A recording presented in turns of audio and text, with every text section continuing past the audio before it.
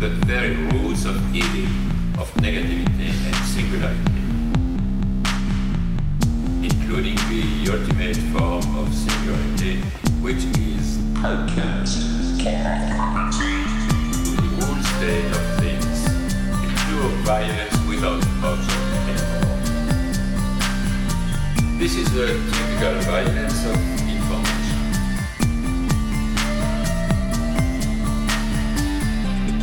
It's violent because what happens there is a murder of the real, the vanishing point of reality. Let's not have a misunderstanding here.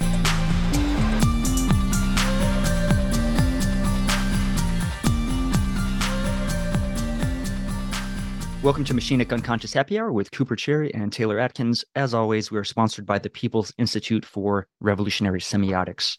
Before we introduce today's guest, we just want to mention we've got a Patreon at patreon.com/MUHH. Consider dropping us $1 a month there. But if not, leave us a nice review on iTunes. Either way, we'd be really happy to have that. Today, we're very happy to bring you all James Wakefield.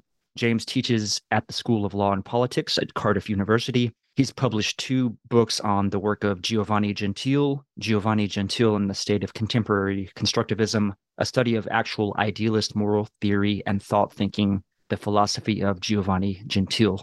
Today, we'll be focusing our discussion on an essay, The God Emperor and the Tyrant, the Political Theology of Frank Herbert's Dune Saga, from the recently published collection Dune and Philosophy, Minds, Monads, and Wadib. So thanks so much for joining us, James. I'm a Dune super fan, so this is I'm very excited about this discussion. Well, thank you very much for inviting me. It's a real pleasure to be here. Absolutely.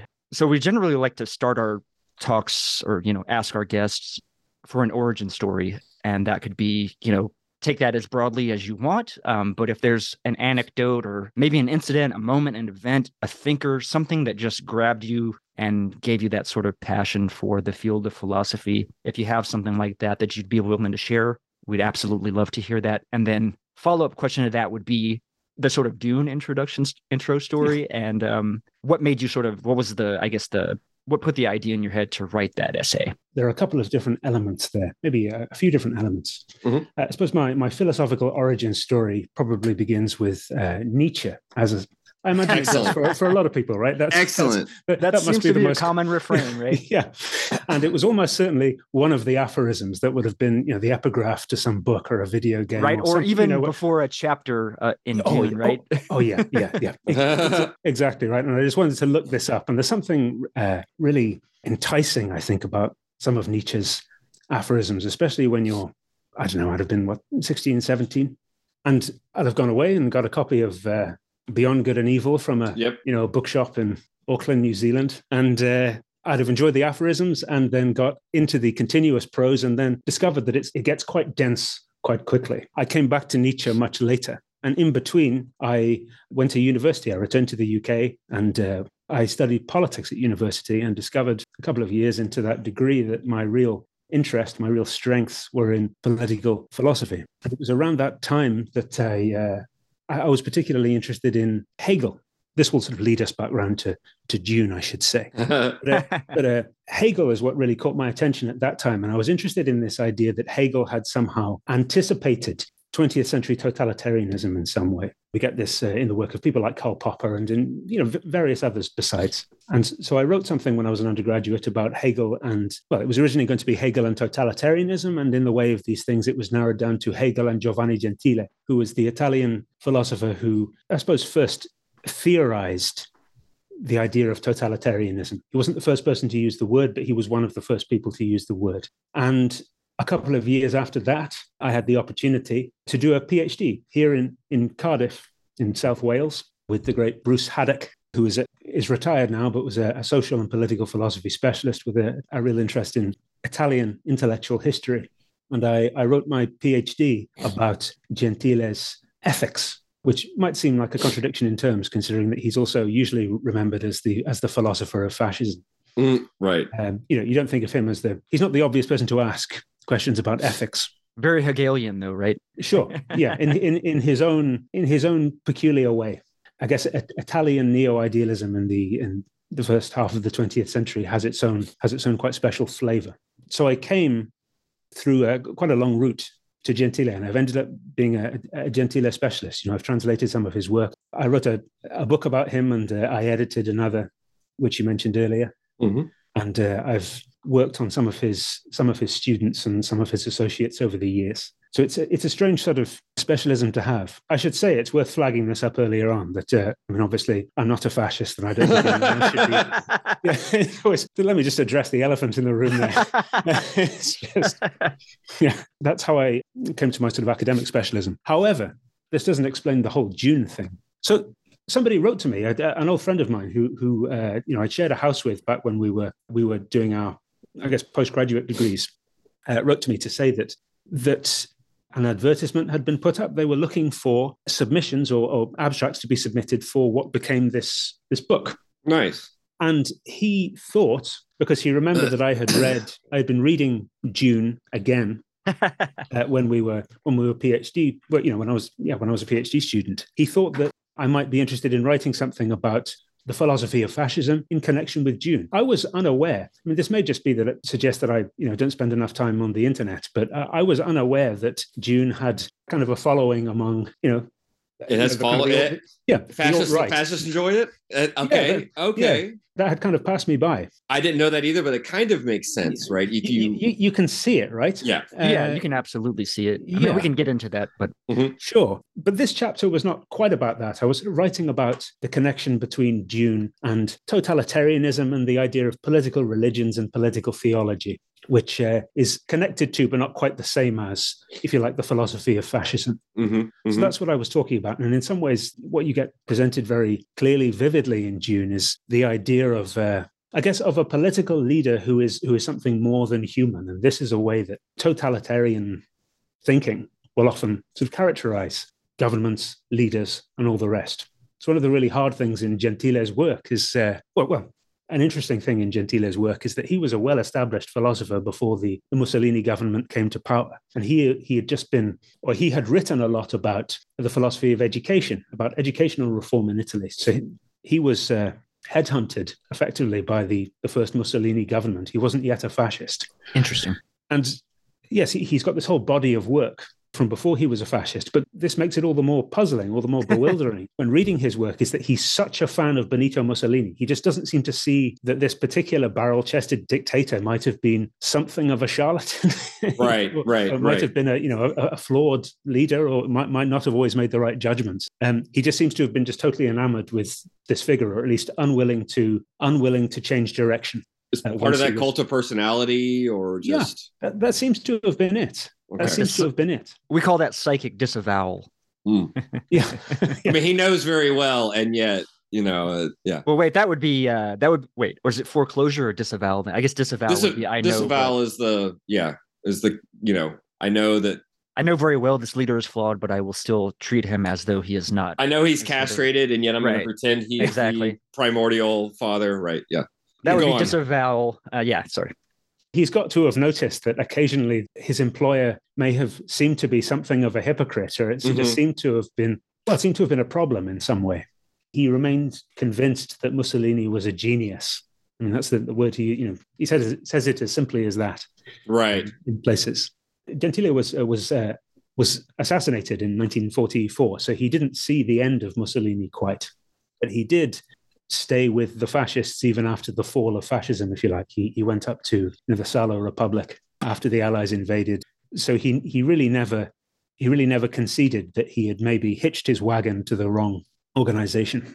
That is fascinating, and I hadn't heard of Gentile, but the way you mobilize him in your essay, I thought was nice and was helpful, particularly, and I think this maybe makes sense in retrospect with your sort of your insight about how he might have willingly blinded himself to the hypocrisy or just the falling short of that ideal philosopher king, let's say, that he might have seen in Mussolini. The way that, if I remember correctly in the essay, you kind of put it that you need to get behind this strong leader, like whether it be a Paul or a Leto or a Mussolini, in order for there to be kind of a culture that has bonds that kind of go beyond individual differences, et cetera, right? That there's some sort of culturally binding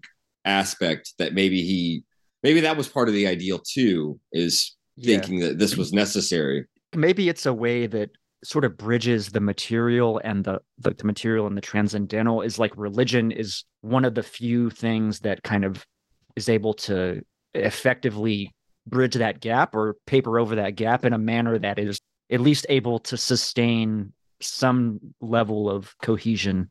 I think the way I described it in the essay, I think this is the section you may be alluding to here, is where I was talking about the idea that, you know, the boss may not always be right, but he's always the boss. And it's quite a sort of a folksy way of putting that, I guess. And yeah, I think that is something that runs through a number of these sort of if we can call them sort of totalitarian thinkers. I mean, I think there are problems with characterizing them in that way. But you see this in the works of people like Carl Schmitt with his kind of decisionism. I mean, the whole flavor of Schmitt's work is quite different from Gentile's, but they converge on some themes, some ideas.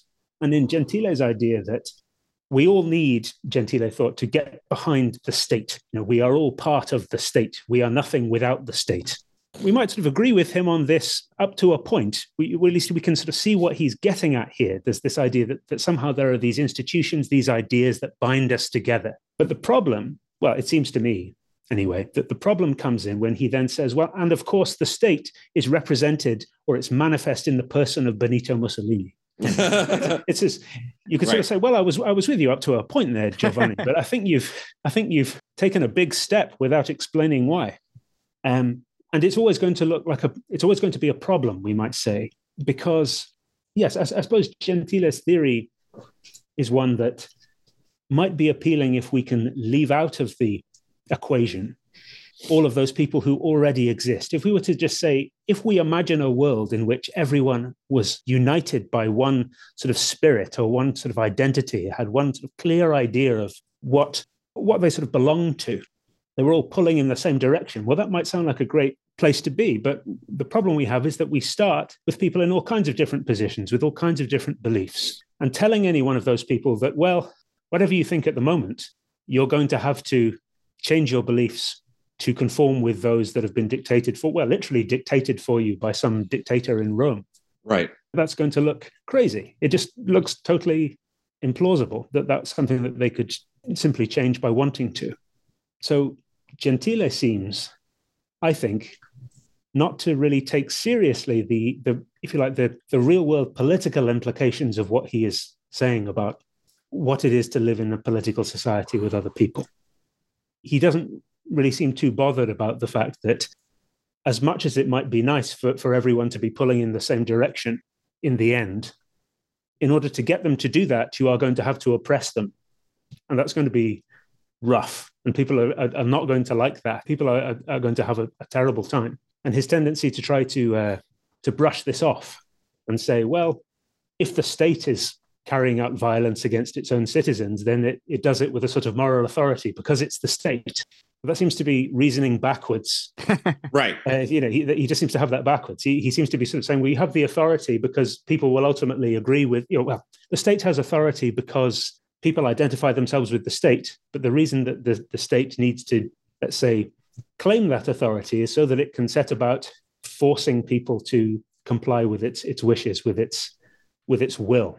It can continue it's the two violences. It's the state has its founding violence, but then it has the violence that perpetuates itself. And there's a way in which we rationalize that kind of violence and don't want to look back at the founding violence, which would undermine it, in a certain sense. But, we go along with the self-perpetuating violence and call it something else. I'm thinking in my head, and you guys would do better here, but I'm thinking in my head about when you brought in the Golden Path. Would there be a sense in which Gentile could endorse this type of talk about a golden path, that we would see violence, in a certain sense, but then there would be this higher goal that would justify it, the ends, and thereby render it, morally beneficial for the whole or something? I mean, is there some sort of, do you want to say anything about that? That would he have endorsed a kind of golden path with Mussolini as a kind of Leto God Emperor type thing, or is that going too far? Is that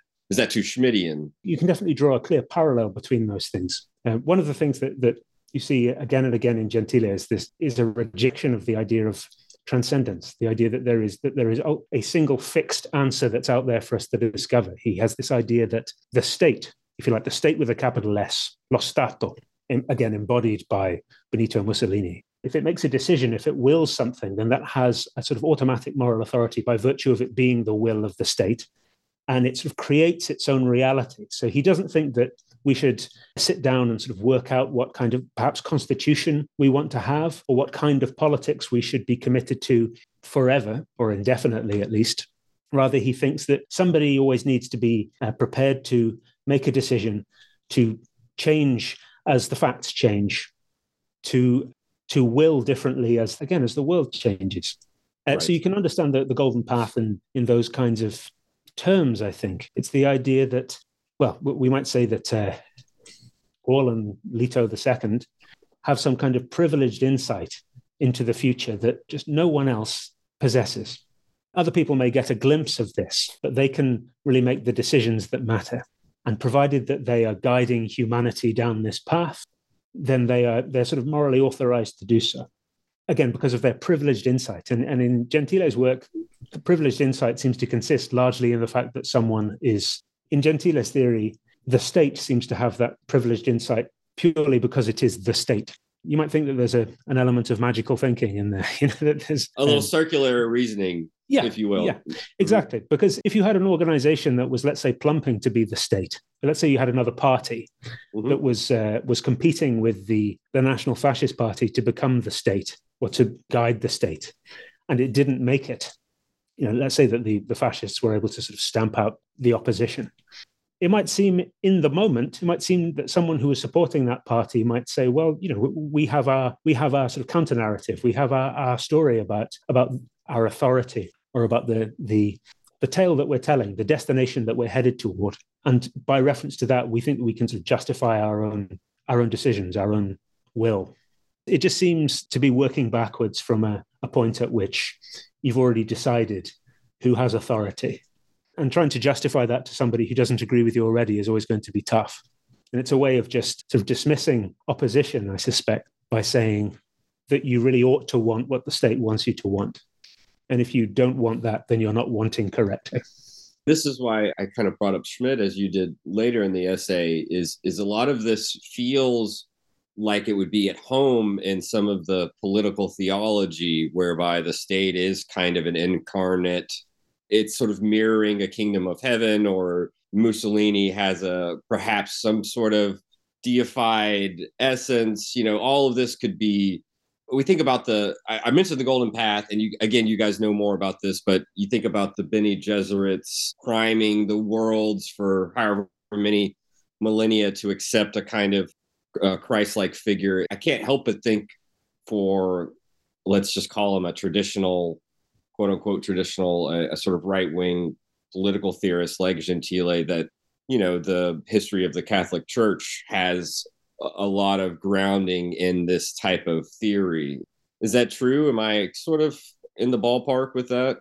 That's fair. Gentile's relation to the Catholic Church is not easy to describe, okay, let's say, with confidence. He was often accused of being, I say accused. Yes, I think that's probably fair. He was often accused by his Catholic contemporaries of being an atheist, or a Catholic in name only. Interesting. And he insisted right through to the end of his life that this wasn't true. He said, of course I'm a Catholic. I've always been a Catholic. He didn't think that there is a problem with also believing that, with also being in favor of totalitarian fascism. His works were certainly on the index of forbidden books, but then whose weren't?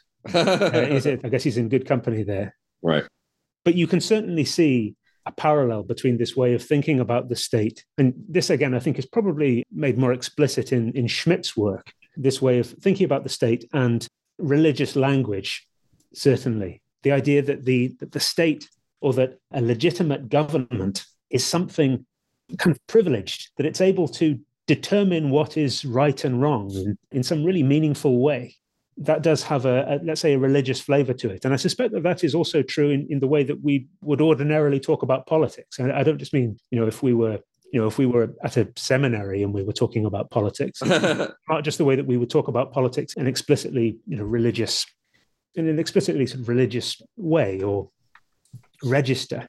I mentioned this at some point in the essay, the thought that, when people, you might think of maybe American presidents, and they'll talk about the office of the president, and they'll talk about the United States government and its tradition and its sort of hallowed institutions and all the rest. There is at least a flavor, let's say. There's a taste of religion in that. And I don't think that's not just a feature of American politics by any means. It's quite ordinary in the way that we talk about political institutions. I think about the reverence in the founding fathers, right? Yeah. And what they would have wanted and all of this stuff. It sounds a lot like rhetoric you hear about what God wills or God wants for us to do, etc. That kind of talk is always a little suspicious, right? Is the quote unquote founding fathers and that giving, and you hear this, as you said, it's not just in explicitly political discussions or explicitly religious discussions. It's just, it gives a religious flavor specifically to,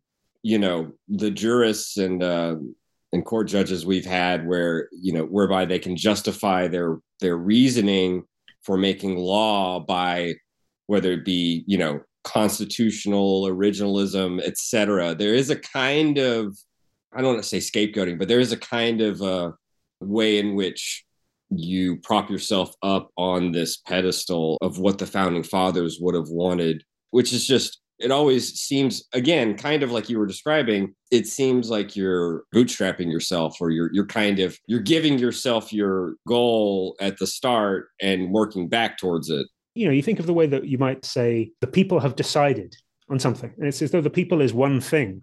Right. And in that moment, you're treating the people as though it's one thing with one voice and is making a single decision. Whereas, of course, the reality is that, a bunch of different people came to different conclusions for different reasons. And the idea that the people has decided on anything is always something of an approximation of the truth. It's right. You're sort of leaning into metaphorical language for a moment, just in order to make sense of a much messier reality in which politics, finds a home. I'm thinking about that language. Even Nietzsche has parts where he will juxtapose something like the transcendent authority of the state, which he finds to be obviously violent and self-justifying, et cetera, versus what he calls people's or something like this, which has some sort of imminent grace and authority to it. Obviously, with Nietzsche, there's always a nuance that I'm leaving out here, but you can kind of see, as you're saying, this opposition can be, you can put a little bit of transcendence back into that as well. Coop, you're sort of highlighting this passage. Did you want to delve into this? I know you shared it with me last night. I'm curious.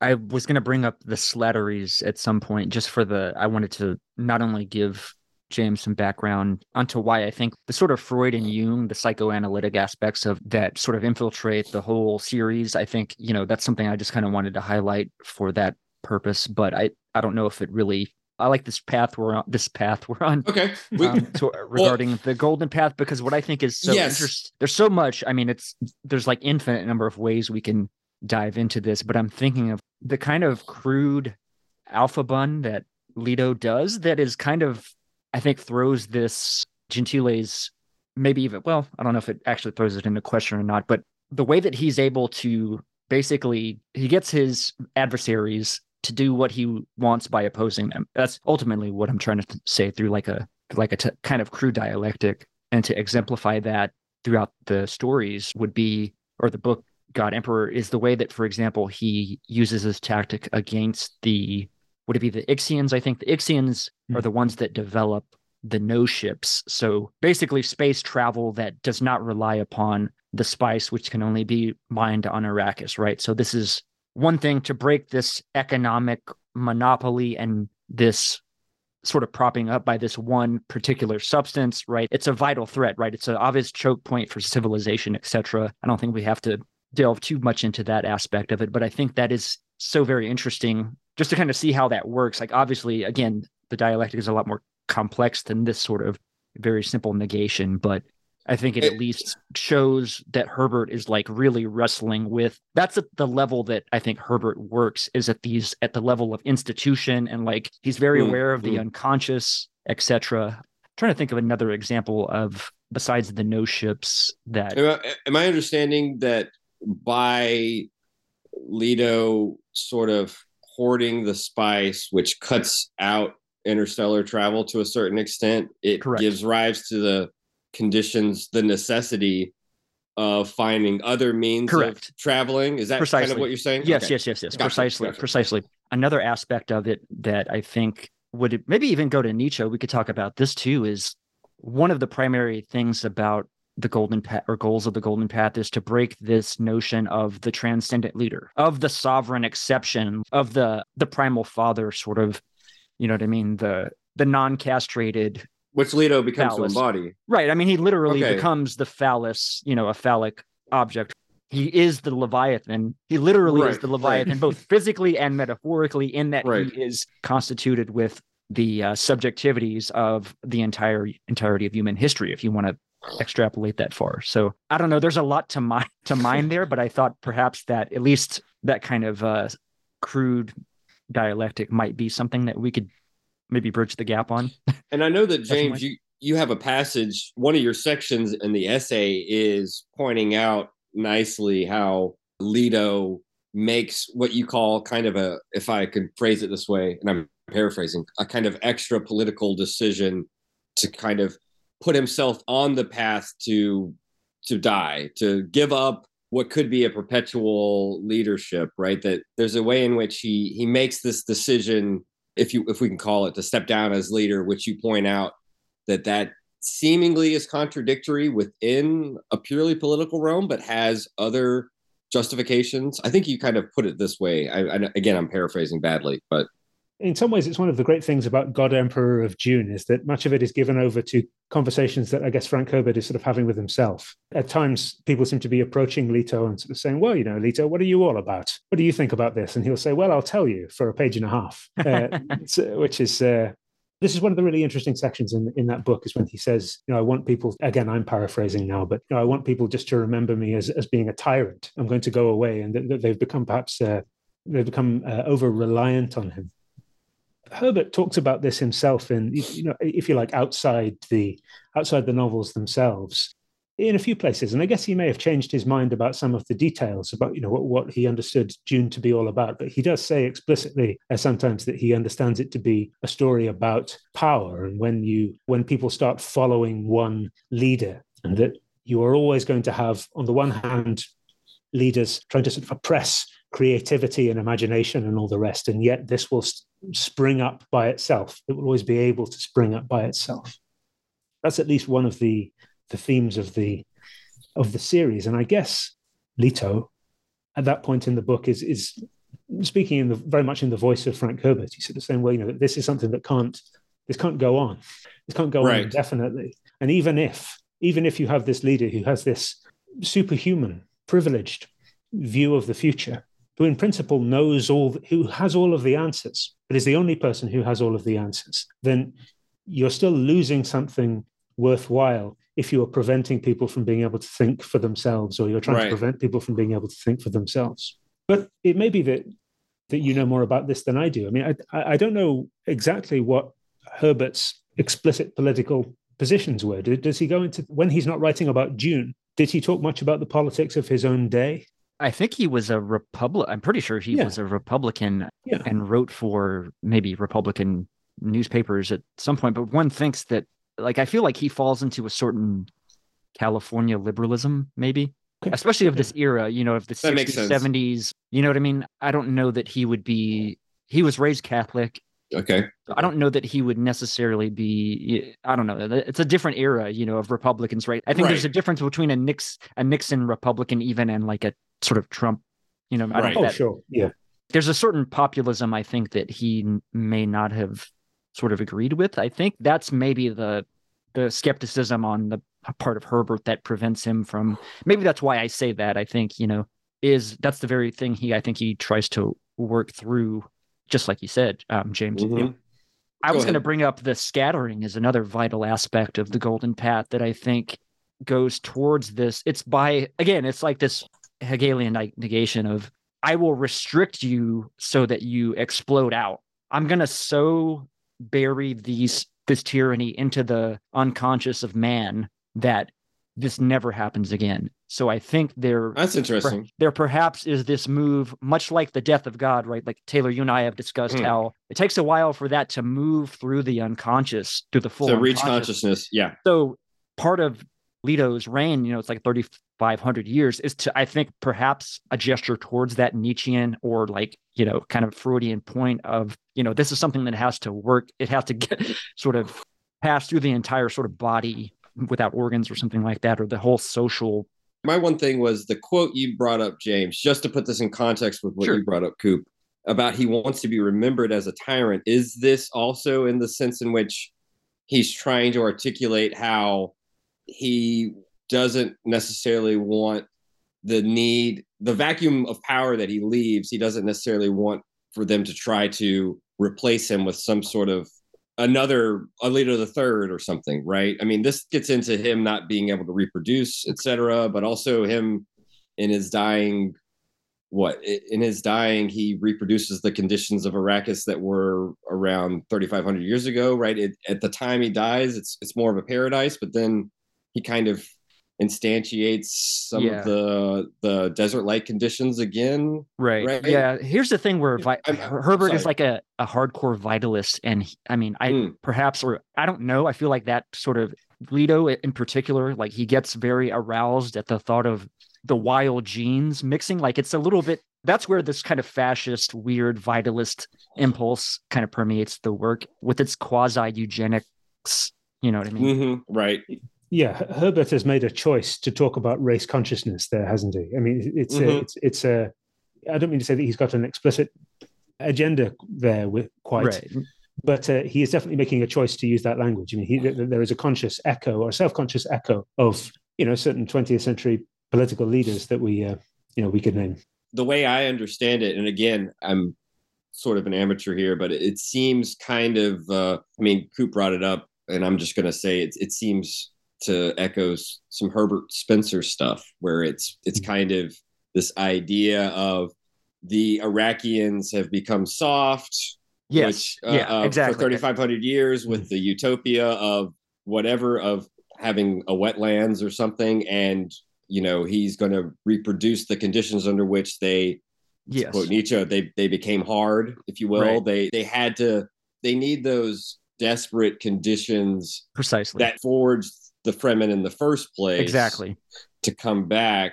Yes. And so it does have echoes of kind of whether it be eugenics or social conditioning, blah, blah, blah. Yeah. I mean, it is interesting. I guess I liked what you said, Coop, about how the oppression, and I think this goes well with the way your essay runs, James, this notion of the oppression has an ulterior end that isn't immediately perceivable for anyone but these sort of godlike figures. The sovereign exception, the sovereign exception. So this notion of sort of ingraining an aversion to a superego, instead of the superego kind of being formed in order to perpetuate a kind of love of a fascist leader or a god emperor, it's the opposite, right? That there's a kind of aversion. It's almost I don't know what you would call it. It's like warding off that super egoic tendency. I'm not sure. It's kind of like you, whenever you get caught smoking and your parents make you smoke the whole carton. That's kind of that's the logic of the golden path. It's like, all right, you guys, you wanted fascism here. You wanted the one. I'm gonna give you the one. Yeah, and then you're gonna. If you want fascism, you have to smoke the whole packet. Yes, that's right. Yeah, you gotta. The only way out is through. Okay, buddy. Right? Yeah. Exactly. I'm gonna sit here and watch you smoke every last one of them.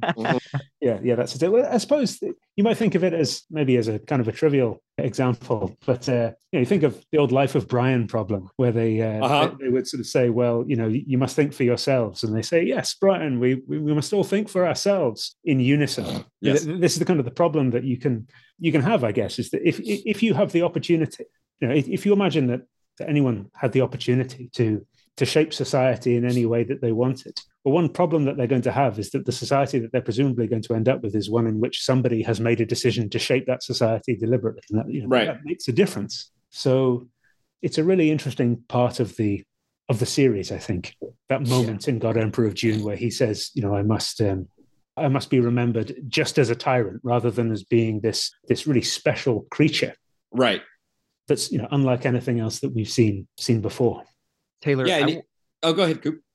James brought up the racial consciousness, and I wanted to mention, because I know that you've mentioned many times this element within Anti-Oedipus. Like the unconscious only knows people, races. I forget the exact. Delirium reveals how the unconscious is populated by races, history, ethnicities, right? That's kind of what their point, and it's specifically with respect to Schreber, right? His delirium, and how Freud whitewashes away all the racial elements, whether it be like the two gods in his delirium, this whole idea of being sort of elected Aryan. Freud doesn't want to deal with that kind of stuff because it's way too, he's way too involved in, let's just say, the politics of the time in reading that. So yeah, I mean, there's a sense in which, what were you going to talk about? What? Well, I think that Fremen's supremacy or something. Yeah. I think Herbert sort of orientalizes the Fremen and their sort of wild, you know what I mean? Right. That sort of fetish, it's Orientalism, magical, mystical people that have this wild genetic ability that's going to sort of, persist within, that he wants to persist within humanity, that is going to generate creativity and prevent this sort of ossified anti-paradise that Leto creates during his reign. But there's so much to go back to like the negation thing, and even Oedipus is one of the interesting things is Duncan, the Duncan Idaho Golas, because ultimately his goal, like Leto, part of the golden path is for Leto to engender his own death, engender the revolution via Siona and Duncan, Idaho. But right. Yeah. I mean, I like what you bring out about the Orientalism, and I hadn't thought about that, and that makes a lot of sense. I think maybe we could try to wrap this back around to James, some of the stuff you've written about, because I was also thinking, just to take your ideas forward, Coop, about how, and what you said earlier, James, how in the Republic, and just very basically, Plato, even if the philosophers are in charge, so to speak, they're the guardians of the ideal state. There's a sense in which, even if truth may be an ideal, there's a sense in which the people have to be, at many steps along the way, misled and tricked into believing that there is, let's just say, like their way of pairing together families, their way of pairing together spouses, as though there is chance behind the lottery, whereas behind the scenes, the patriarchs are rigging the game, right? And so like there's necessarily a kind of injustice, if you will, or even inequality. You brought up the myth of the metals, right? That the common people are made of bronze and iron, whereas the patriarchs are gold and silver, blah, blah, blah. I mean, obviously myths help to perpetuate this, but the people can't really know about the myths. They can't really know about the injustice, or they have to think that there's a kind of randomness or chance involved. But on the other hand, it's like the market. Yeah, I mean, they have to believe it's kind of, let's just say, that's the invisible hand of the market. The invisible hand of the Republic is the patriarchs rigging the lottery of the marriages in order to breed, if you will, the best citizens that they think. I mean, that goes to the whole Bene Gesserit and Leto's breeding program, to tie it back to the text. But I just wanted to inject that.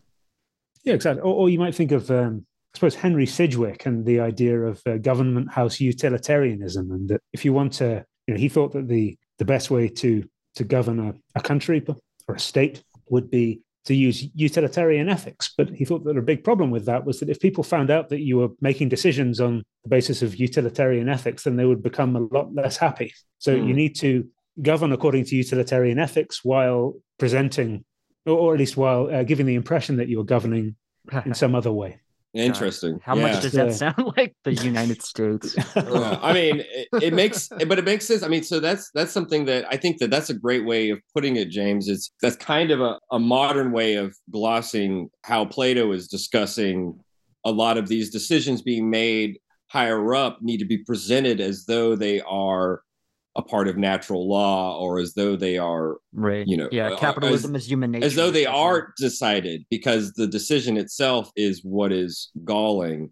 And I think that's, I guess, to go back to Oedipus, and I know this is a little bit outside of the scope of your essay, but I think it dovetails well.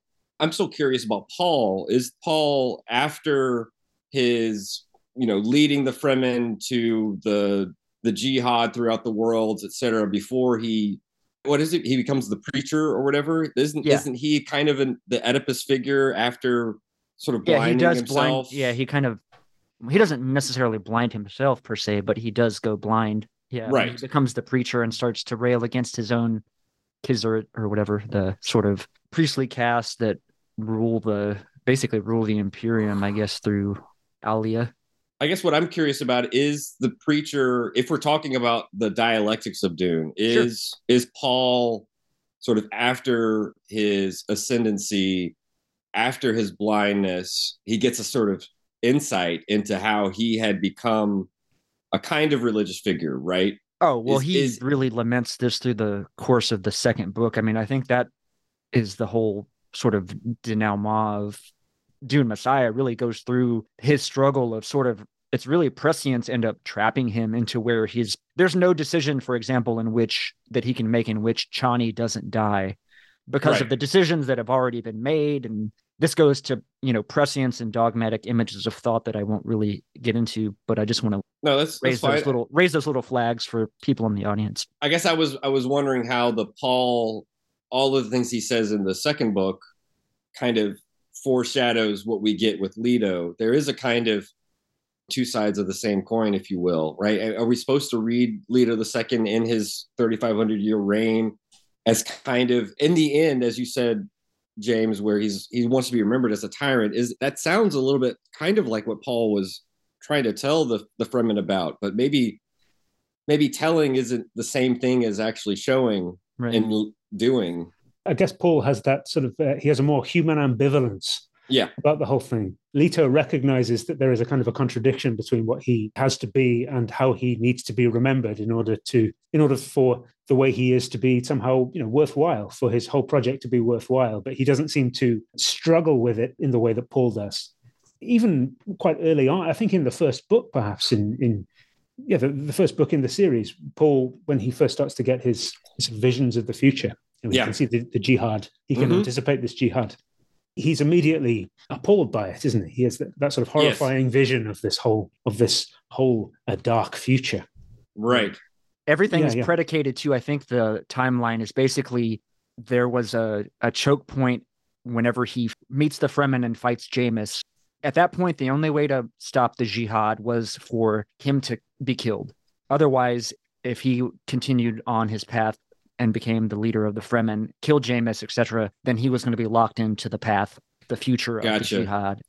And then it's about navigating that in the least bad way, which I think perhaps, I mean, it goes to a very conservative notion of politics, I think, or maybe I'm just being naive about the burdens of ruling, for example, Well, it's kind of Churchill's maxim about, I mean, this is where utilitarian ethics, I think, really come into play, because it's like, how does one weigh the price of humanity? Maybe humanity does need to die out. All things need an end, perhaps. This push towards immortality that I think is part of this vitalism of Herbert, maybe, that like animates the golden path at the, whether he comes out and explicitly states it or not is, I don't know. It's, this is where anthropocentrism maybe could be brought in, but I don't know necessarily want to go to that, just to flag that. Yeah. Well, as you say, sort of utilitarianism and consequentialist ethics in general is custom made for talking about least bad options rather than the correct options. And when you started to venture down a path, sort of a Churchillian path there, is this in reference to the idea of democracy as not necessarily the best form of government, but just the best one we've got so far, or the least bad one we've come up with? Sure. And you can understand that, right? From the point of view of a political leader, talking about the correct course of action to follow, as opposed to the least bad option or the best of a bad set of options that we have available to us, it's very difficult to do, because you are always having to contend with a whole variety of different interests that will sometimes be just pulling in different directions. Right. And this is something that, again, I think Leto, especially in the Dune series, illustrates very, very vividly, or he embodies that in a very clear way. He understands that and knows how to use that to his advantage. I think obviously he has a certain privilege in the sense of being able to have access to all of human history, as well as his particular, vision of the golden path. Yeah, but he isn't just having to think ahead to the next election. Right. Yeah, exactly. Exactly. He even refers to himself, I think, as the first truly long-term planner in human history. That makes sense. And it is interesting too, James, in your essay, and something that maybe it's hard to keep front and center when reading the Dune lore because there's so much. But the idea that Leto's reasoning can be thought of in terms of securing a future in which humanity survives or perhaps thrives, that being one of the central goals. I think that goes to what Coop's talking about with anthropocentrism and vitalism, but at least it makes clear to me sort of why some of the things Leto does are obviously on the face of it, oppressive, disgusting in a certain sense, morally reprehensible from an individual sense. But as you said, with the consequentialism, with the end in sight as securing a future for humanity, I think that's where it becomes interesting. And perhaps maybe that's also the flip side that maybe Herbert wasn't trying to say, but it through the dialectics of Dune. Well, maybe you're right. Maybe there is a kind of embedded, it's maybe humanity doesn't need to, survive. Maybe Stalin is a better metaphor for Leto than anybody, just because of the whole idea of the dictatorship of the proletariat is to oppress the bourgeois class, right? So that is effectively what Leto is doing by attacking not only, the Ixians he motivates them to seek out the technologies to render the spice useless. Which also takes down the guild's importance, their source of power within the Imperium, right? He wrests away the breeding program from the Bene Gesserit and brings it under his direct control. So he is really basically taking out all of the sort of, we'll use this in scare quotes, but sort of these bourgeois institutions in his revolution, so to speak, or his sort of dictatorship. And that's a good point, because it is a shifting of power from these disparate kind of shadow organizations that are controlling so much of interstellar trade and power and centralizing it in order to perhaps disperse it again with his death. But it reminds me of the way that people or some philosophers characterize the fascist reinterpretation of Hegel in the 20th century. That they sometimes thought that what, for example, Gentile's refashioning of the idea of the state entailed was the stripping away of civil society as an independent or a largely independent sort of sphere of ethical life, or an element of the ethical state, let's say. And instead of having a sort of a triad with the family and civil society and the state, instead you just have the state swallow everything else, every other part of life. Or you might think of them as being somehow stacked on top of one another. It's one of the strange things about Hegelian language, I guess, is that there's a lot of spatial metaphors in there, aren't there? Things are often being placed next to each other, or climbing over one another, or undermining one another. It does make sense that a right-wing reading of Hegel would privilege some of his statements, like in the Philosophy of Right, where the state is kind of the culminating point, if you will. It sometimes can take on the appearance of the absolute. And so in that sense, that paves the path for obviously, a kind of totalitarian reading. Yeah. I mean, Leto too what is he but universal spirit? I mean, kind of literally, because of all the memories that he has access to. Right. Not only that, but his ability to see in the future. I mean, Paul has this too. This is maybe an interesting thing we could spend a little bit of gas on, would be, Paul he's trained as a mentat. He's trained martially, not only in weaponry by Gurney Halleck, but by his mother through the Prana Bindu training of the Bene Gesserit. So he has if he was in your RPG or whatever, you're doing your min-max, he's got all the fucking characteristics right. He's primed for this role in a sense. He's on New Game Plus. Yeah, exactly. Yeah. That's a good way of putting it. And I think that I like the way you brought out, James, that what's different from Leto for many reasons, perhaps, but the ambivalence in Paul. And I think this is why reading Messiah is such a shock from going to Dune. You think you're getting a kind of hero story about Paul, right, and then Messiah flips that on its head. Again, yeah, it's gloomy, isn't it? The tone is really different. The ambivalence of, well, hey, this is actually Paul is an anti-hero, right?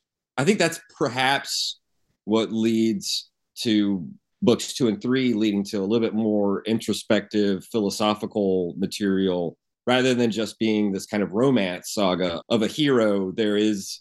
I think he intended that to begin with. Like, I think Dune was supposed to have that message, but it was too subtle. Yes. And then I think this is why everyone talks about the first book and nobody talks about this series, is because honestly, the first book is the most polished and well-written, but right, I don't think it's necessarily the one with the most exciting ideas within it. But right, yeah. But Messiah is that. I think Messiah is the barrier to get people to move past that, because it's such a reversal of the kind of heroic myth that people latch onto within. And I think especially, I don't think the Lynch movie did a lot of favors to that reading of the first book either, because of the way that it does kind of lean towards this messianic figure of Paul, and it doesn't really acknowledge his sort of materiality. It's like he's this transcendent. He's treated more like a god. Like, it reigns at the end of the Lynch movie. I mean, that's totally beyond Herbert the pale of what says Herbert exactly that, doesn't he? When complaining about the film, he says, "Well, Paul was not a god who could make it rain. Right. Rather, he was someone who, in fact, I may have it here." Yes, he says, "I have my quibbles about the film, of course. Paul was a man playing God, not a god who could make it rain. Dune was aimed at this whole idea of the infallible leader, because my view of history says mistakes made by a leader or made in a leader's name are amplified by the numbers who follow without question." He really sort of spells it out there. Is that quote from Lynch or from Herbert? No, that's Herbert. That's Herbert, yeah. Sure. Okay, gotcha. In the context of the Lynch film. Right. Yeah, that was a comment on the Lynch film from, I think, the mid 80s. So he said that in about 85, I think. And that makes sense, because I think that you're right. I mean, Dune Messiah is a completely different narrative. It's not. I mean, obviously, it has a different style, which I'm not going to complain about. But I think that style was needed to sort of look back on Dune and question the, perhaps again, as Coop said, maybe the message was too subtle, but this notion that Paul was some sort of hero that saved the day, was a messiah in a good sense and not in some sort of conflicted sense. Perhaps that was the only way to move forward with the series, because otherwise it's kind of like moving forward from I'm thinking about... there's no narrative tension if Superman is Superman, right? Like, if there's no change, it's very static and boring. So I think about the Rambo movies, right? The first movie is good, and then the rest are just hero masturbatory stuff. So it's obvious that you could have written more hero worship in the following Dunes, but then it wouldn't be as interesting. Which the Atreides just go from one planet to another and sorting out problems, right? Clapping their hands at the end each time and saying, "Well, that's the end of that chapter." Yeah, monster of the week stuff, right? That would basically be it. Exactly. I read that Gentile has a sort of, so he's considered like a radical immanentist. This is a big feature of Gentile's philosophy. He wrote an essay called The Method of Immanence in 1912, thereabouts. I translated that I was a co-translator on that, I should say, a few years ago. This is in some ways the real centerpiece of Gentile's philosophy. Gentile was about 47 when the fascists came to power, and he was already pretty well established as a major figure in Italian philosophy alongside Benedetto Croce. They were in some ways a kind of a pair, regarded as a pair. And of course, Croce would later be regarded as, in some ways, the figurehead of the anti-fascist movement in Italy. But Gentile's philosophical system was what he called actual idealism or actualism, which was characterized by a commitment to the idea of a method of immanence. So he thought that every philosopher prior to him had in some ways mistakenly or wrongly conceded the existence of some kind of transcendent plane. And he wanted to do away with any kind of dualism. So he was interested in trying to make sense of the idea that reality is how would he put this? It is thought that thinks itself. It is literally thought thinking, which is a phrase that we see in some translations of Hegel, right? Yes. But he really wants to follow that through to its, if you like, to its logical conclusion. And what he concludes is that, again, that reality it exists purely in the present. He's a thoroughgoing presentist. It is an act of thinking in the present moment that is perpetually constructing itself. And though we may talk about a thought that I had yesterday, or I may refer to a word that I can't quite think of at this moment, those, he says, are just abstractions. They're just constructions of our thought.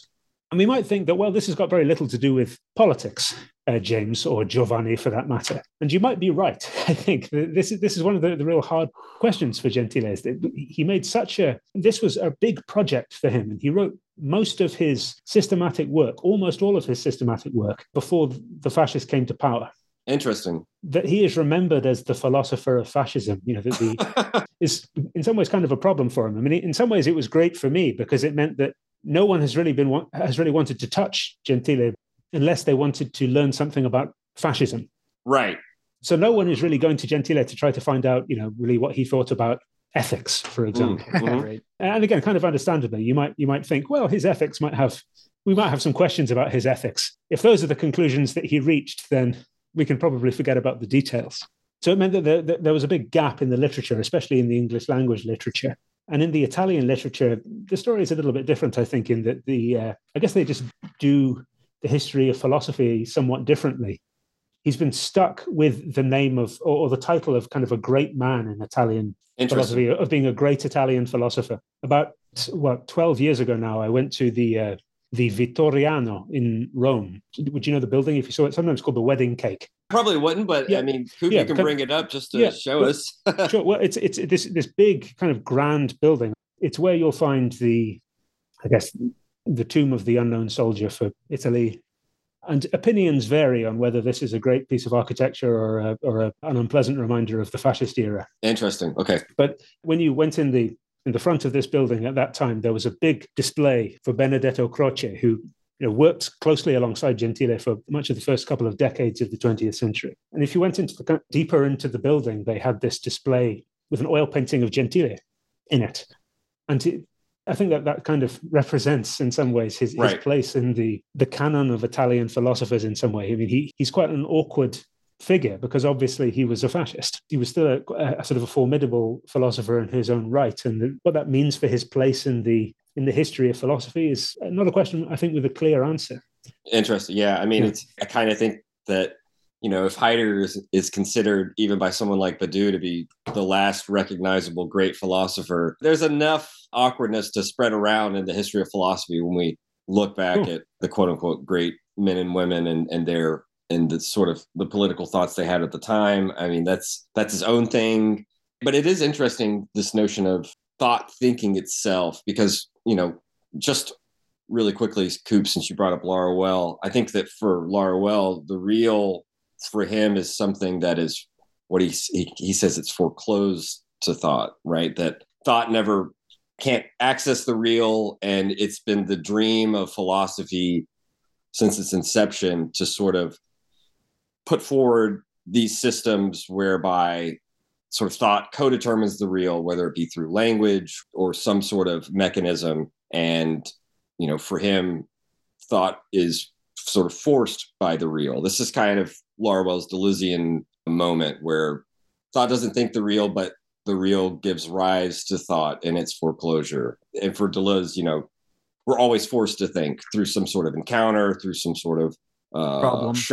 A problem. Exactly. And I think that's, maybe that can wrap back around to Dune because the pragmatics of like Pierce, for example, I think very well are definitely there in the story. The Bene Gesserit are probably like the biggest exemplar of that philosophy, or like you could work through, but I didn't want to interrupt you. I just wanted to interrupt. No, you're good. I was just thinking about how I think that perhaps when we talked about, a few moments ago, we were talking about this is kind of how the first installment of the Villeneuve Dune ends, which is what Cooper was talking about earlier, where the only way to avert the jihad is for Paul to die in the duel.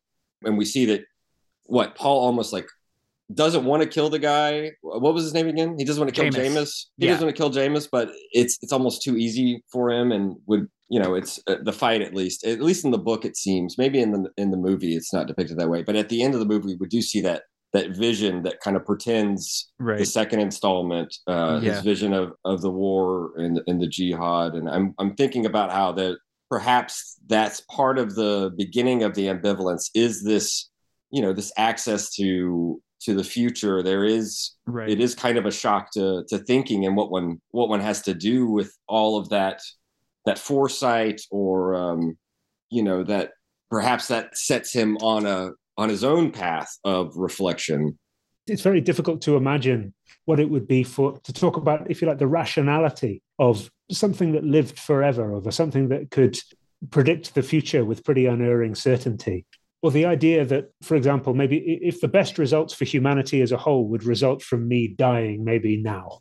It's very difficult to make sense of that, I guess because we're the sort of creatures that we are, right? We're not really equipped to look upon our problems from that sort of abstracted point of view. And that's one of the things that I was talking about a little in the chapter, I think, is the idea of, if you like, the point of view of morality, the moral standpoint, and the ways that we can try to capture that in various different ways. And moral philosophers have tried to capture that in all sorts of different ways. Sometimes they'll talk about the impartial spectator, or they'll talk about procedures like working through the categorical imperative, different ways of understanding the categorical imperative. Or the idea that you're ultimately asking what God would want you to do. The idea that God isn't just like an ordinary person.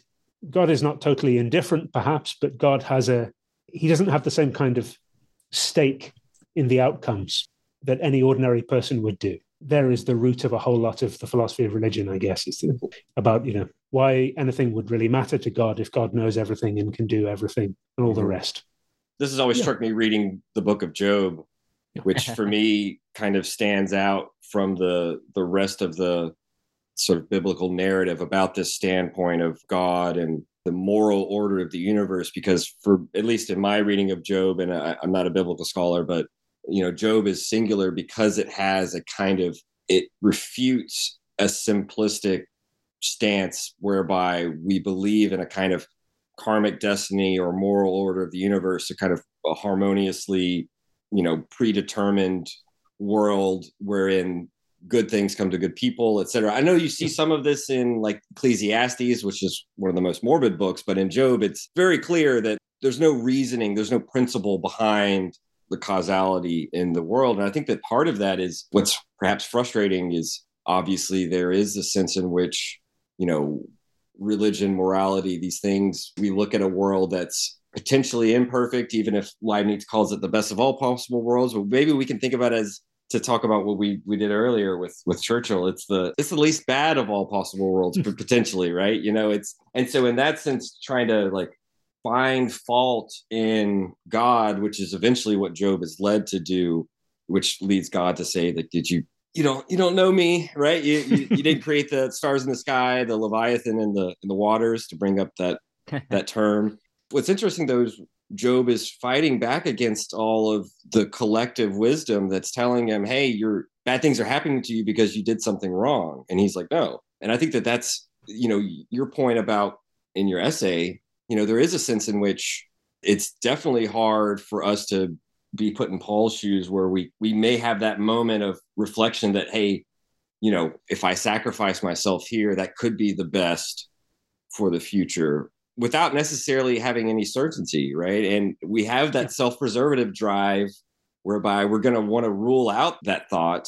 And, you know, perhaps his Messiah point would have come before his greatness, right? You know, it would have come at the beginning of the arc, as we were saying, right? That it's only with his sacrifice there, which obviously wouldn't lead for a great hero story, but perhaps would, you know, I think that vibe, I feel like that's more pronounced in the books to come. Maybe not in the first book, but in the books to come, there is this maybe nostalgia or this mourning of the path not taken, which may have been the right one. I wonder if in the chapter, I mean, if I'd had twice the word count to fill, or if I were writing about this again, I think the figure of Paul is really worth exploring. I think I probably presented him as just the warm-up act coming on before Leto II. Yeah. This is where I was kind of perhaps saying the Kadashan might be, but please finish. Yeah, sure. But I think it raises a different set of questions, just looking on the choices that Paul has to make from his much more limited point of view. If you say that, if you can make decisions today that you can reasonably guess, but you can't be sure, are going to bear valuable fruit, say 200 years from now, and none of the decisions that you make is going to result in you living another 200 years. It's very difficult to reconcile yourself with that, right? It's very difficult. If you say that, well, your life is going to go very badly until you die, really, you're going to see some really bad results for the rest of your life. But I promise that 200 years from now, everything will be brilliant. So it's very difficult to take that seriously, I guess, just again, because we are the kinds of creatures that we are. Yeah, so there's an awful lot to dig into there with Paul, especially. It's a remarkably rich series in some ways, I think. It's so rich. There's so much that you can do there. And I don't mean to say that all of these are thoughts that Frank Herbert himself has necessarily had. It's, the idea is not to say that he has a sort of a secret philosophy for us that he wants us to seize onto. I didn't mention this earlier, I think, but I was thinking before we started speaking today about the format, is that the right word? In what form I first came across Dune. And I don't know what it was. I think I probably saw the Lynch film on VHS in the 90s. Okay. I think that's probably it. And was bewildered, but, it led me to read the book a little bit later on. And at some point I'll have seen I guess what is over here, the Mega Drive, the Sega Genesis. There was the real-time. There was a strategy game, right? The strategy video game, and then there was another one in the late 90s with Dune 2000. In some of these formats, I'll have sort of come across it at different times. And then there was the TV version a bit later on it had its strengths and weaknesses, let's say. But one thing that I think is really impressive about the whole package, for any reservations we might have about the sight of Lynch's Baron Harkonnen sort of swinging about like Peter Pan after there's been a malfunction in the rigging, or we might have reservations about the presentation of maybe about the expository dialogue where again I keep coming back to Baron Harkonnen, but when he sort of introduces himself by name to members of his own family in one of the early scenes before he lays out his schemes. It's such a recognizable world, such a recognizable setting. You sort of have a sense of the place and the ideas and the factions in it, in a sense, independently of any of the specific forms that it's taken. You don't have to worry about the things you might not have liked about one version or that you might have preferred in one version to another. You still have quite a clear sense of what Dune is all about. This is, I think, what makes it such a rich source, why it's so worth thinking about.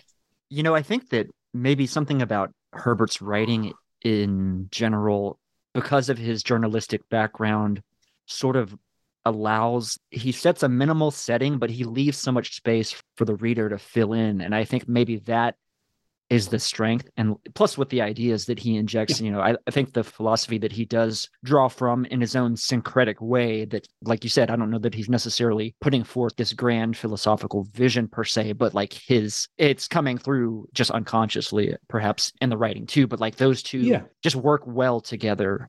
Really gets there's space for the imagination. He has ideas for sure, doesn't he? He's done a lot of reading, but he's sort of picking up threads as they occur to him. Precisely.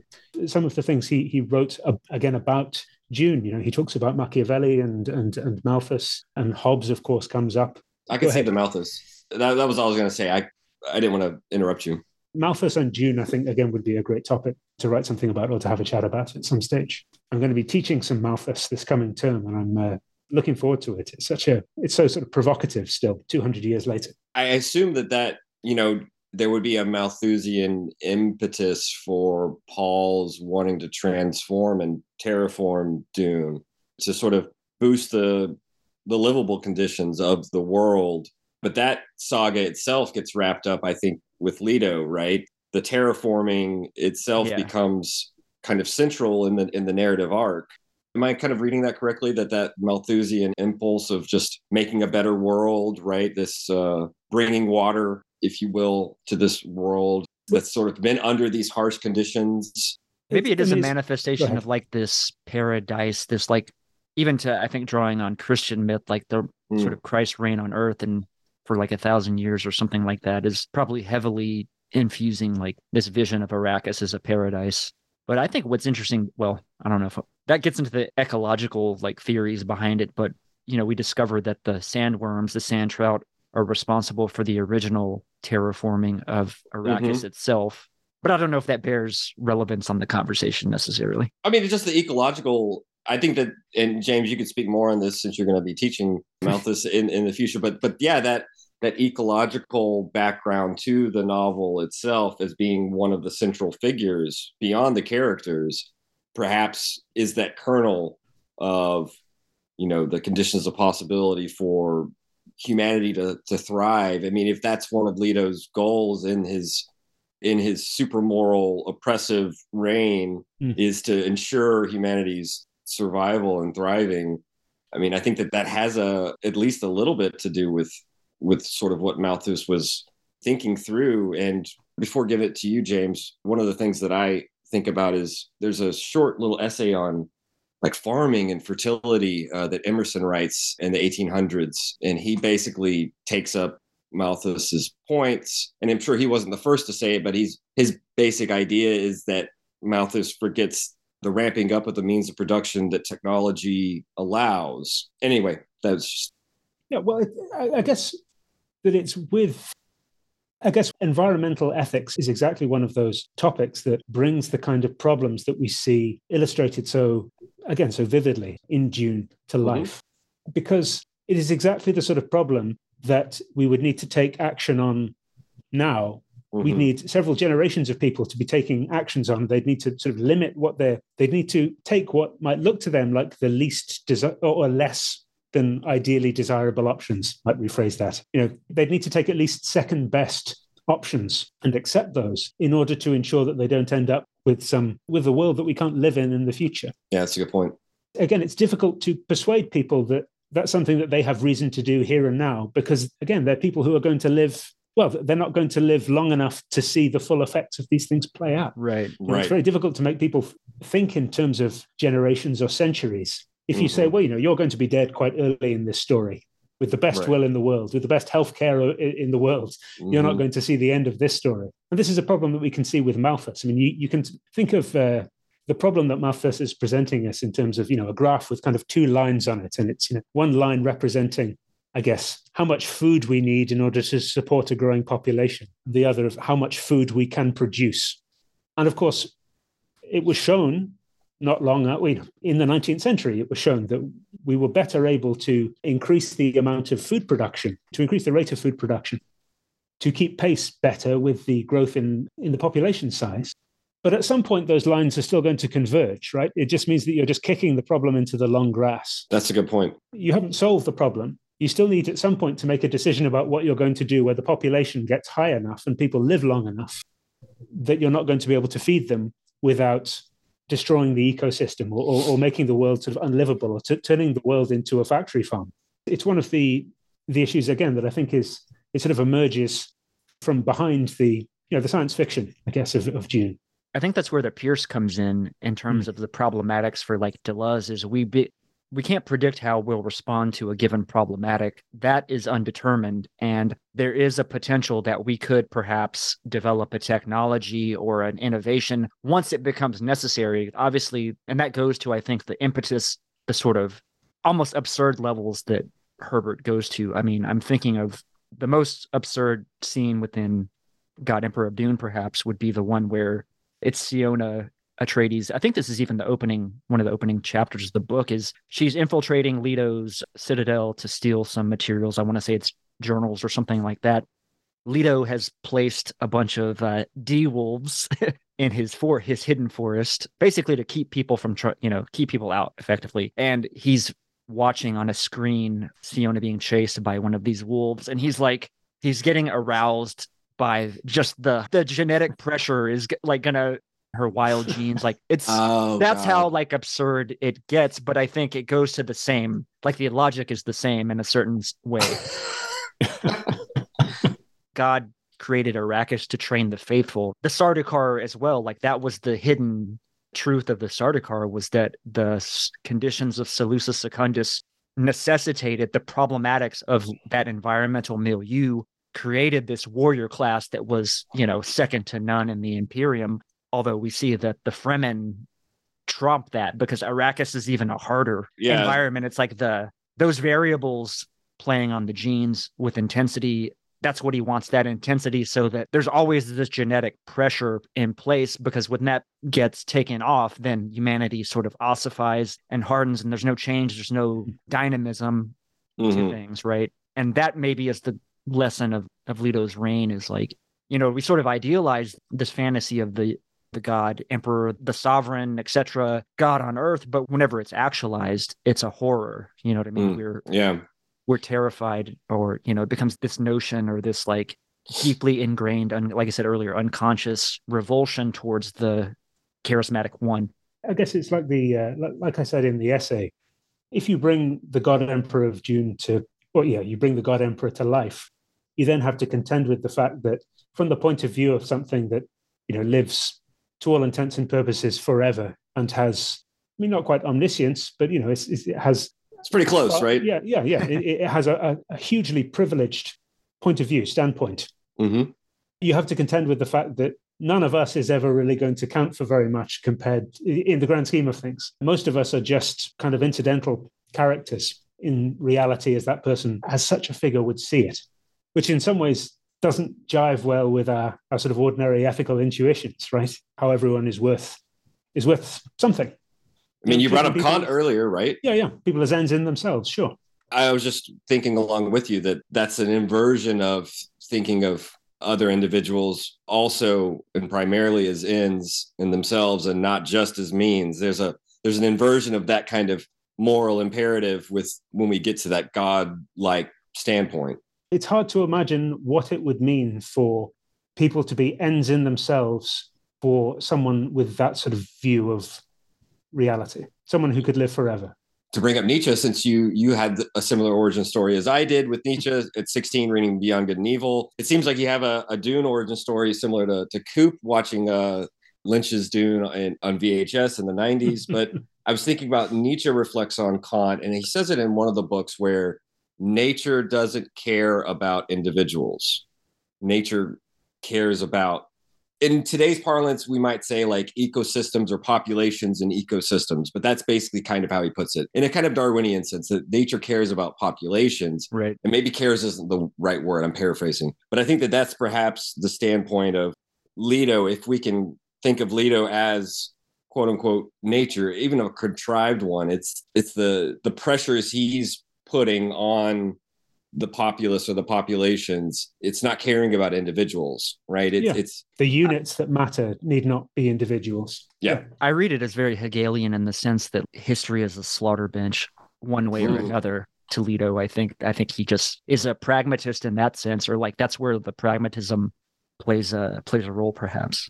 Though I have not read too much pragmatism, so it's definitely makes sense in at least like an everyday sense. That kind of hardcore pragmatism that he has, the ideals that we think of when we think about the individual in moral philosophy, that goes out of the window. But I was going to say too, if ecology was kind of a burgeoning science, even if there have been ecological ideas for centuries, but it becoming its own science in its own right around the time when Herbert's writing this book, we could say the same about genetics, just to go back to a little bit of what Coop was talking about. What was it, 53 or 58 is when Watson and Crick discovered DNA. Right. I'm just thinking about how that would have been kind of more or less cutting edge, if you will, just this notion of I guess Herbert could have used other terms, essence or blood or some other thing, but to use the gene, if on one end, a main character that's not a character is like the ecology of Arrakis and how much it inspires the whole story, like with the spice trade, etc. There is another character that is kind of the genetics, which gets us back to the Bene Gesserits, who I don't know what for thousands of years or hundreds of years had been thousands had been priming this golden path, planting these seeds for beliefs in some sort of Messiah figure. And I think that this is one thing that you guys maybe can help me with. It's Jessica kind of her love for Leto the First if I'm reading this right, or her arrogance leads her to I think it's both. Leads her to sort of give birth to the Kwisatz Haderach before the Bene Gesserits wanted. And this is what gets us to Leto, that Leto is not necessarily, Paul and Leto aren't the plan that the Bene Gesserits had. What they had in mind was for Jessica to bear a daughter to Leto, and then the daughter marry the Emperor. Would marry or would Baron. Would breed with Feyd-Rautha. Okay. And that would be the Kwisatz Haderach. Gotcha. So that was the plan, and obviously that goes to shit, obviously. But it's interesting now that you mention this, because I spent so much time talking about how much of a pragmatist the Bene Gesserit are. One interesting aspect of the story following God Emperor in the subsequent books, so Heretics and Chapter House, is that the Bene Gesserit sort of reconstitute their own power. They become one of the major power brokers within their sort of reconstituted imperium following the scattering. And again, I forget, this is like 1,500 years following the events of God Emperor. But they still have this very pragmatic, all in the direction of duty and pragmatism and self-sacrifice and self-discipline. And I mean, those are aspects that I think inhabit these characters, just period. That's one of the more Nietzschean aspects of the books, that these people are really like, we don't get the everyday sort of point of view here. We're talking the sort of yeah, exactly. All of these people, like Paul, like I said, trained in martial arts, trained not only whatever fighting styles there are, but also the Prana Bindu, like I said, the Mentat training. So these are people that are at the upper echelons of complete and total self-discipline. That sort of begins to change. Sort of at the end of the series, they start to realize, the Bene Gesserit, that we need to reincorporate emotion and love into this. It's kind of interesting there. Many thousands of years down the line, they think, hang on a second. Right? Yeah, exactly. I mean, one of the aspects of the self-discipline too is in one of the opening scenes of the book and the movie, obviously, with the testing that Paul has to undergo. Where that goes to the whole box. This goes to the whole genetic, like, vitalist move of two, is like, oh, you're an animal. Do you want to realize your satisfaction immediately, or are you capable of having the self-discipline to restrain yourself from the easiest access to pleasure? It's very Nietzschean in a certain sense, where it's, what distinguishes the human from the animal, which is kind of how the book puts it, right? Like, are you just an animal, or are you something higher, where you don't have to immediately react to every action as though you're a physical object in a Newtonian world. You can sort of build a memory and blah, blah, blah. Again, not to bring in Nietzsche too much, but you can react to a stimulus in other ways than merely in a natural in a reflex way. Yeah, you can kind of imagine the Paul being ushered into the room to undergo that procedure and just being told, well, this is going to be quite a big symbol for the rest of the series. So she's going to test you. Yeah. Oh, really? Yeah. Is it a multiple choice? Or are we short answer? Well, I know that we've had you for about 2 hours. Do we want to maybe do one more topic and we can lead out? I wanted to maybe flesh out a little bit of the discussion of Paul, because I think there's a lot of interesting things that we can dive into, I think, relative to figures from the Bible. One of those I mentioned moments ago was the Katechon. This is another angle where we could even go back and tie it back to this kind of like Freudian thing. And the sovereign exception is to think about like Moses, because I think Paul has some interesting ties to or parallels with Moses. And to contextualize this for you too, James, Freud has the book Moses and Monotheism. His basic argument is that Moses was this Egyptian priest during the reign of Akhenaten. He has to flee Egypt. He runs into tribes, and he still has the sort of the monotheism of Akhenaten that he perpetuates. The tribe they kill Moses, and then they feel this tremendous guilt over his death. So they honor him by picking up his monotheistic religion. And that's sort of a very slapdash, succinct way to wrap that up. But just to give you a little bit of context for where I'm going, would be that Because this also involves the sovereign exception in the way, because it's an exclusion. I don't know. I might need your help here, Taylor, to kind of suture that together. Do you know what I'm saying? Where like because the primal father I hear plays a role as well with being sort of the exception. Because you could say Leto or Paul perhaps could be this sovereign, right? They're the sovereign exception. They're the kind of primal father that is the whole, the one. In my understanding, you're kind of priming us to the move from Paul and then his absence is wandering, and then Paul gets kind of deified, right? He gets he's the outsider, so to speak. Obviously, he doesn't quite get killed, but it's not a perfect one-to-one. But I think there's some interesting connections to Moses, but also the sovereign exception, and like also getting into Lacan and the sexuation diagram a little bit is that kind of what I mean. But Paul's downfall, in a certain sense, primes the Fremen to accept someone like Leto II. So that would be where the Catechon, I think, would most strongly, like, that's the connection, perhaps there. And you're talking about the Catechon as in the Schmittian idea? Yeah, or even just the theological concept of, this figure that forestalls the apocalypse.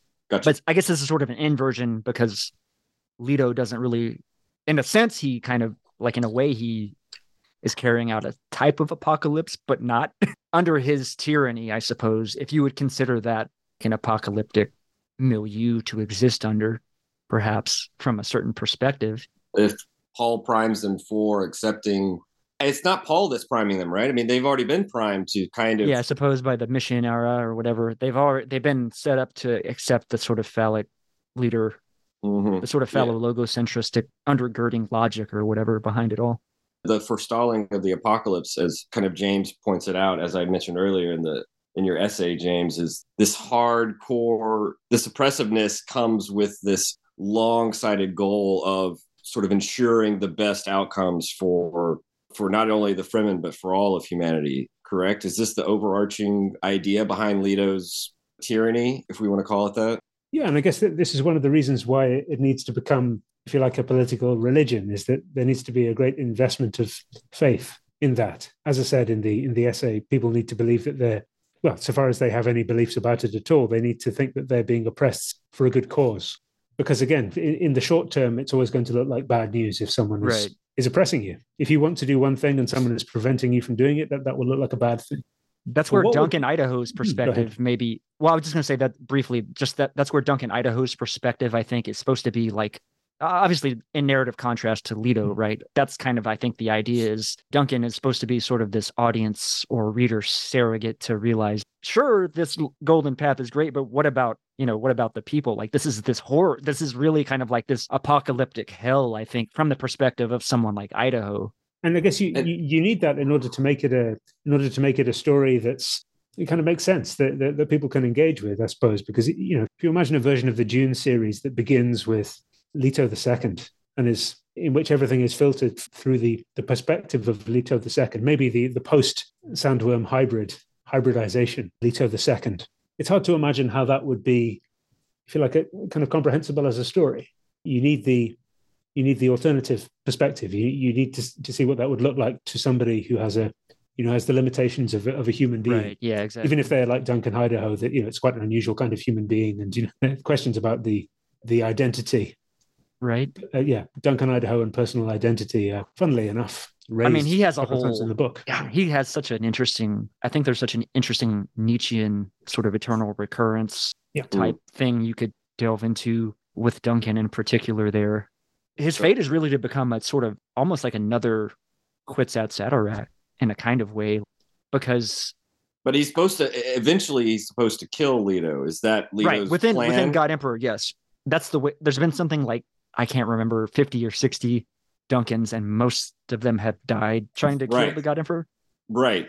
So that's sort of baked into why he's resurrected. Yeah, it's an interesting reversion of Oedipus too, right? Because kill the father, you know what I mean? But Leto, instead of Leto seeing the son as a threat, he wants, you know what I mean? Like, he eventually wants to sort of, like, he doesn't want to hoard, but he wants to relinquish power to the multitude through this distributed humanity that doesn't fall into this same trap of prescience and totalitarian visions of the future. I think maybe like the dogmatic image of thought perhaps is the ultimate sort of antagonist for the series, that he's trying to say, like, these big meta narratives, if we want to get into Lyotard and post-structuralism, would be, these are the traps for humanity. There's like a two-edged sword to it or something. There's a dialectic.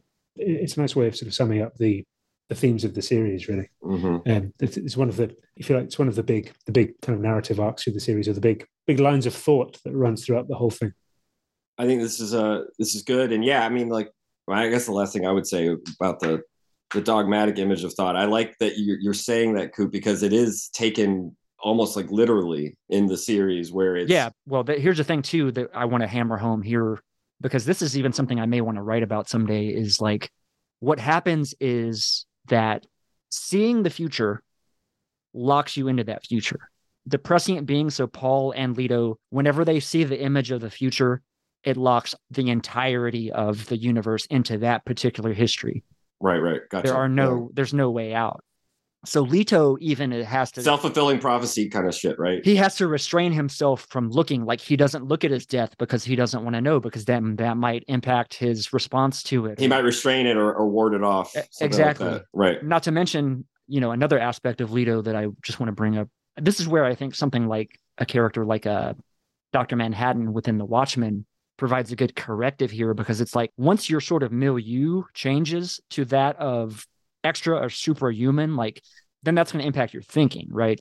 The ambivalence that Dr. Manhattan we see develop within him towards humanity kind of goes to the same thing. But I think he comes back around in the end to the sort of same kind of like creative vitalist impulse that Herbert really likes too. So I don't know. There's a lot of food for thought. It's good. I liked what you said about the self-fulfilling, or what I call the self-fulfilling prophecy. And James, if you want, I'm going to let you have the last word about what you've written for today. And also, if you want to lead us out, you could tell us maybe a little bit. You told us a little bit about what you're about to teach, but maybe you could tell us about your current research project, or what you're working on for the near future. Yeah, sure. I'm hoping to park Gentile for a little while. It's always tempting to come back to someone like Gentile, because it's, I've ended up being one of the big Gentile specialists in English, I guess.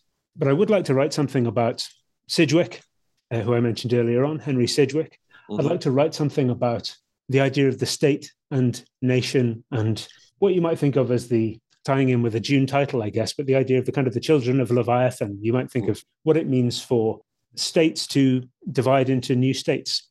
Think about something like, Scottish nationalism, for example, and how we can make sense of that in political theory. So this is one of the big projects I'd like to write something about in the not too distant future. To answer your first question second, I think one of the great things about the Dune series is that it does enable us to think about some of these ideas that come up in political philosophy and in ethics and in other branches of philosophy as well, in ways that let's say the complications of the reality in which we live don't enable us to think about, or don't enable us to look upon directly. So with Herbert's idea of the God Emperor of Dune, for example, I mean the figure of the God Emperor as opposed to the novel. This really enables us to think about, the idea of a privileged perspective, of a superhuman perspective, of the limitations of our point of view as finite human beings. And often we will talk about these things in philosophy as metaphors. We understand them as metaphors. Some of them will be quite familiar metaphors. The idea of the state, for example, as being in some ways godlike is a pretty familiar one, I think. But they're allowed to emerge in a real sort of tangible form in this kind of fiction. So I think it is worth returning to this kind of fiction and really mining it for all the insight that it can offer us. It's been terrific to speak to you both today. Thank you very much. I really enjoyed it. Oh, good. I'm glad you enjoyed it. We hope that all the kind of psychoanalytic jargon and whatnot was not too like abrasive. Hopefully we're able to, maybe that exemplifies why I love to tie philosophy to narrative, because it almost gives you that kind of transcendent position in a sort of metatextual way.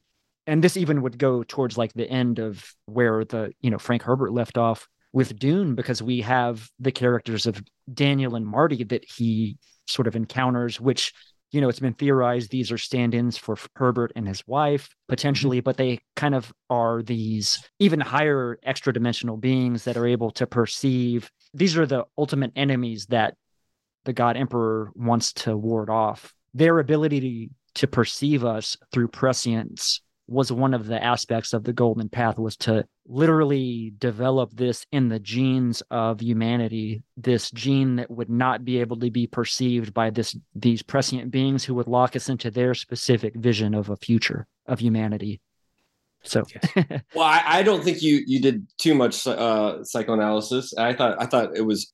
I thought we stayed on task for the most part. And James, I do appreciate you coming thank you so much, well, and being patient with us as well on that. I know that it's really nice when, because of how much Cooper likes Dune and he's gotten me into it. It's really nice that we were able to get you on to talk about the books themselves, but also tie it into your work and your research project. I appreciate you sharing your knowledge of Gentile, because that opened up another chapter in the history of philosophy for myself and for Coop. It's fun to be able to talk about this stuff, get a little serious, but also get a little speculative. It's great. And it's been a lot of fun. I hope you enjoyed yourself, but I know that it's probably pretty late in the evening for you where you are, if I may. I'm not exactly sure. It's 7:21. It's not too bad. Not too bad. We're going to let you enjoy the rest of your weekend. But again, thanks for coming on and talking to us. And it's been our pleasure. It's been fantastic. Thank you both very much. I hope that you enjoyed the chapter. There's not that much of it. It's 3,500 words, and it talks about too many philosophers. It's like a series of snacks. So I hope it was food for thought. I really hope that you enjoyed it. We did very much so. Thanks for sharing your work with us. And this will probably be coming out, next week, Coop? Next weekend, yeah. So we'll let you know as soon as it's out, and, we'll tweet about it so you'll see it. I never know what to say when the Dune stuff comes up. So the fact that I enjoyed it, I know that means something. So yeah, that's great news. Well, my pleasure. Great to meet you both, and all the best. Likewise. Bye now. And thanks to James Wakefield for joining us on this week's edition of the Machinic Unconscious Happy Hour with Cooper Cherry and Taylor Atkins. The very roots of evil, of negativity and singularity, including the ultimate form of singularity, which is outcast, to the whole state of things, the pure violence without object anymore. This is the typical violence of information.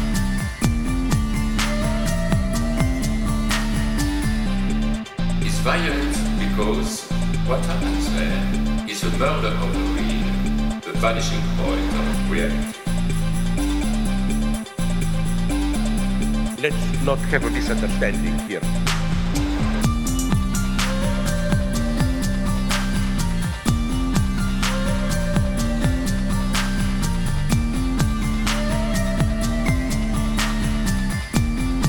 What I meant is the following. With nothing left but recycled, whitewashed, lobotomized people, as in Clockwork Orange.